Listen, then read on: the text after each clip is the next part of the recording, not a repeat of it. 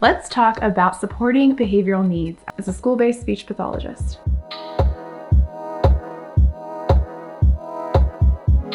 Hi, I'm Marie Murataya. I'm a school-based speech-language pathologist. An ongoing conversation I'm having with school-based SLPs is, what do we do with students who demonstrate maladaptive behaviors, or maybe how, as school-based SLPs, what is our role with behavior management?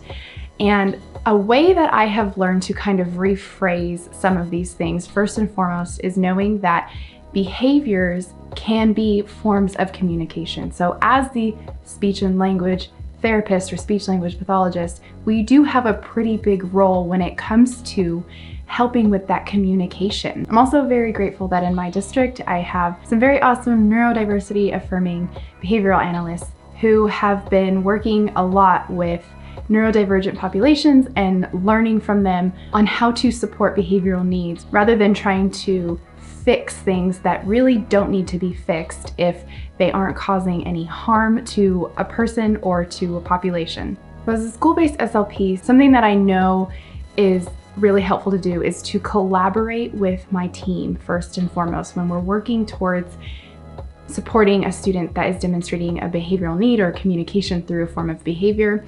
And so I will talk with the teacher and communicate with them constantly. I will be working with the school psychologist, and if they are available, I will be working with a board-certified behavioral analyst. Another thing to take into consideration pretty immediately when we're seeing a behavior come up, again, I'm thinking more along the lines of something that is harming the student, I will look around at the environment. What is this environment? Just the other day, I was working with a little boy who couldn't quite come out and tell us right away that the lights were really bright and felt like it was hurting his eyes. He was having a hard time communicating that to us. It took 15 minutes of us just trying to keep him safe and use what we know helps him sensory-wise, use carrier phrases that really help him get his thoughts and language expression out, that he was able to say he wanted to turn the lights off. And so when we did that, he felt a lot better. He was able to then interact when he had those lights dimmed. So it's things like that where we have to really be paying attention to those environments and know that maybe things changed in the environment that we weren't aware of, but that our student was. The next thing, and really something that we're doing throughout, is thinking about what is the child trying to communicate through this behavior?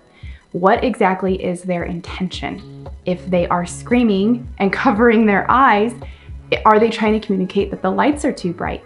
All of these things, we don't go in like a list. We don't first contact, the school psychologist and then think about environmental concerns and then think about what the child is communicating. They all happen at the same time, but we just need to keep these things in mind, or at least this is what I'm learning to keep in mind as I support my students. And once we've asked all those questions, then we think about, okay, well, what can I do as the SLP to support my students' communication, to support them in their environment, and to support their teachers and their classroom? I want to walk through an example with you.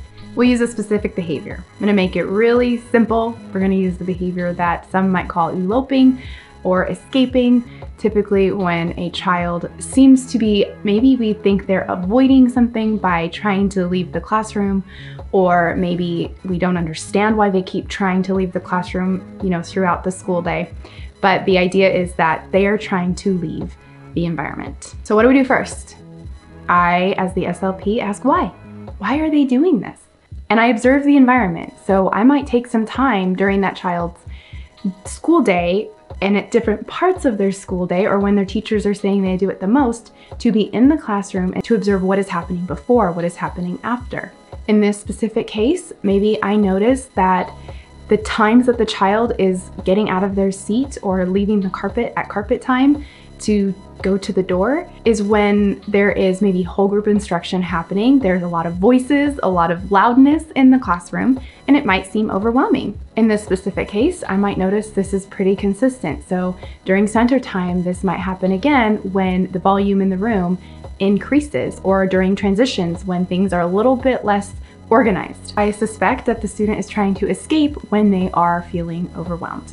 And maybe they don't know what to expect. During those transitions or during circle time when new songs are being introduced, there is that novelty, and for some students, they like the routine and they like to know what's coming next. And so when new things come up, that might be the first response, is to escape.